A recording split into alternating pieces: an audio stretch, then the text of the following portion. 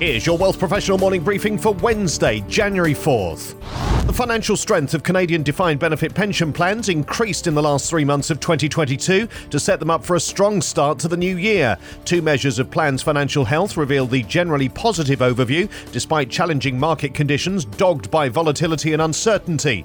Aon's pension risk tracker increased to 100.8% from 96.9% at the start of 2022 and from 98.7% at the end of the third quarter.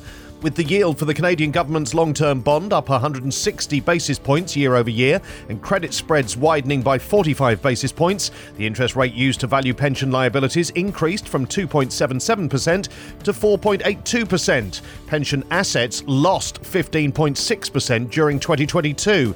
The positive start of 2023 is echoed by the Mercer Pension Health Pulse, which shows that the median solvency ratio of the DB pension plans in the firm's pension database finished the year at 113%, up from 108% at September 30th, 2022, and up from 103% at the beginning of 2022. Of the plans in Mercer's pension database, at the end of Q4 2022, 79% are estimated to be in a surplus position on a solvency basis, 12% are estimated to have solvency ratios between 90 and 100%, 4% have solvency ratios between 80 and 90%, and 5% have solvency ratios less than 80%. Tighter budgets have made all of us consider what we can and can't afford in the last year, but Canadians remain resolute in the importance of retirement saving. New research from Questrade and Ledger reveals that even as inflation bites a chunk out of household incomes, putting money into retirement savings plans remains paramount. Not that it's easy, with 87% of respondents admitting they're worried about the costs associated with rising inflation, 69% concerned about the impact it may be having on their RRSP, and 64% concerned about how it's affecting the value of their TFSA. Despite this, almost three-quarters of those with RRSPs plan to invest about the same amount in 2023 as they did last year, and almost 8 in 10 of those with TFSAs said the same.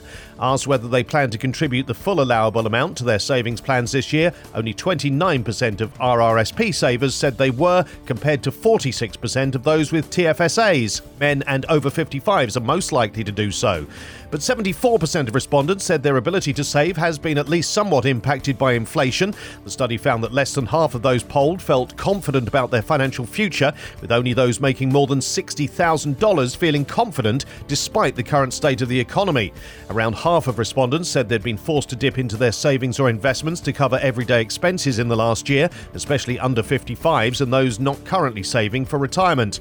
For the coming year, 43% said they expect to have to draw on their savings or investments to make ends meet, and 49% expect their saving or investment strategy to be disrupted by the threat of recession. Younger respondents are most likely to cite recession threat as a reason for reducing their savings or investments. Driven primarily by US and international investors, Canadian venture capital investments in Q4 2022 is poised to easily surpass the $2.2 billion mark.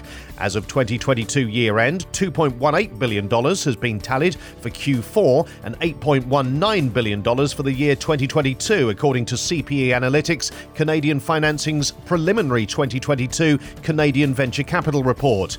Amid the doom and gloom and despite the quarterly up-down uptrend over the year, 2022 is becoming the second best Canadian VC year behind the record year of 2021.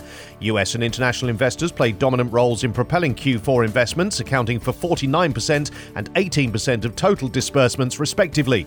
Overall, US and international investors accounted for 47% and 19% of 2022 total disbursements. After reaching a high of 42% in Q3 2022, Canadian investors' share dropped back to 33% in Q4. Overall, Canadian investors' share averaged 34% over 2022. These stories in full at WealthProfessional.ca and in our newsletters. Plus, for a young advisor guiding Gen Z clients, social media is a good place to start. Market misery dealt sovereign wealth funds historic setback in 2022, a study shows, and Canada's ban on foreign home buyers takes effect. For Wealth Professional Canada, I'm Steve Randall.